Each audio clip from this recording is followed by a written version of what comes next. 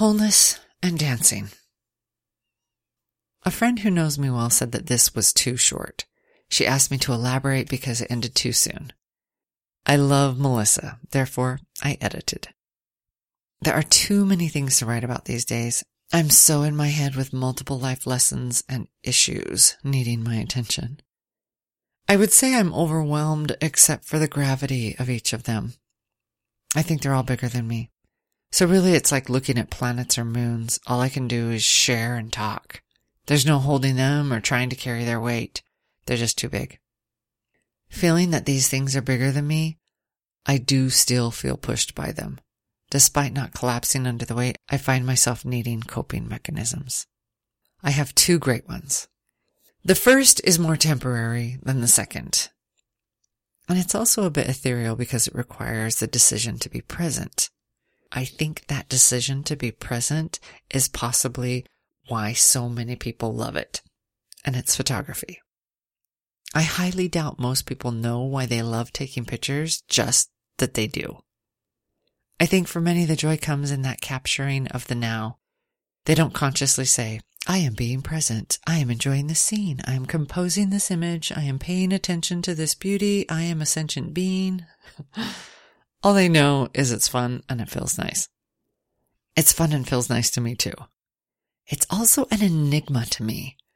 I've been taking pictures since I could operate my mom's Kodak Instamatic 608 using 110 film.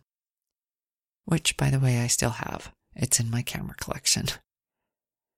I have done portraits, glamour photography, food, still life, and ads. All fun. But my greatest love with photography is what I see versus what the camera sees. Many people argue this when I say it, but I stick to my experience, and that is that I don't decide what looks good. The camera does. And with that in mind, I regularly grab the camera when I see something that looks cool to my eyes to see if the camera agrees. I would say 75% of the time it does, and it even shows me more than what I saw. And then there are those times the camera can't see anything I'm wanting to capture.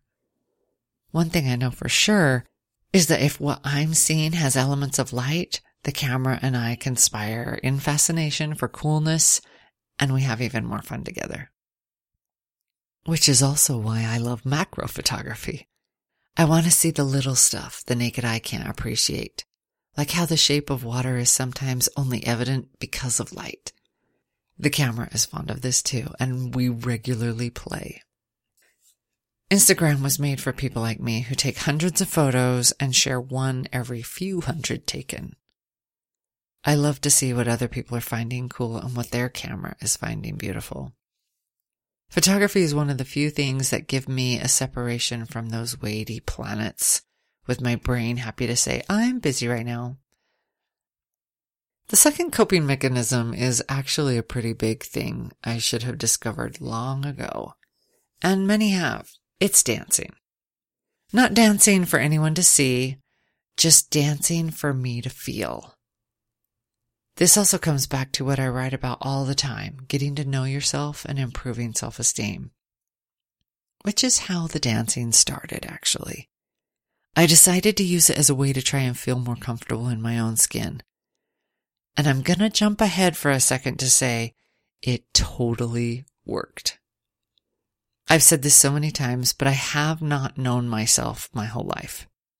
I have been an enabler on hold. So as I have been getting to know me and realizing I have many things to fix and heal, I have learned much about who I am and who I am not. This is my journey now. It's possibly best described as a path to wholeness.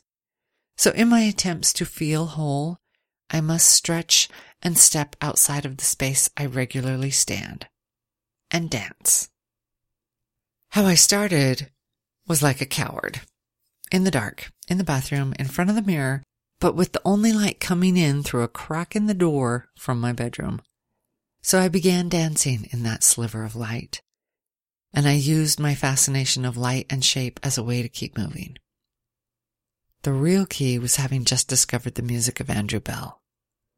Dancing to his Black Bear album was more fun than I could believe, and so the dancing continued effortlessly until one day the dark didn't even matter. I knew how certain songs made my body feel, and then the 1975 got involved, and it's impossible to hold still when I hear songs I love.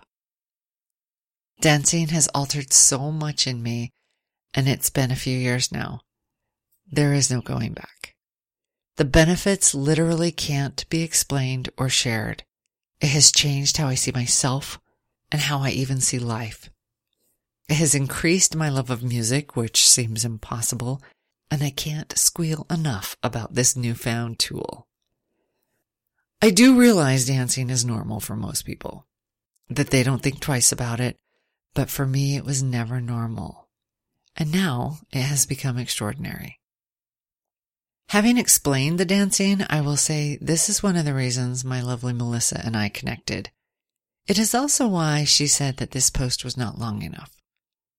I had already started dancing as a therapy before I learned she is in school to become a dance therapist.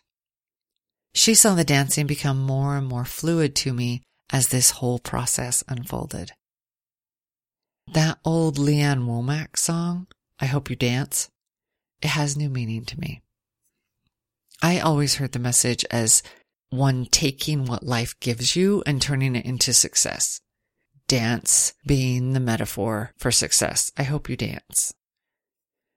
But now I want to hear it as dance being the tool to get you through everything. I hope you dance. Don't do what I did and not dance. Keep yourself healthy. Keep your eyes and ears open, your body and mind willing to be fluid.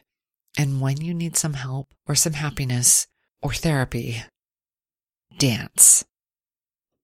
I'm proof it does things. It changes you. And now I'm going to dance my way to wholeness.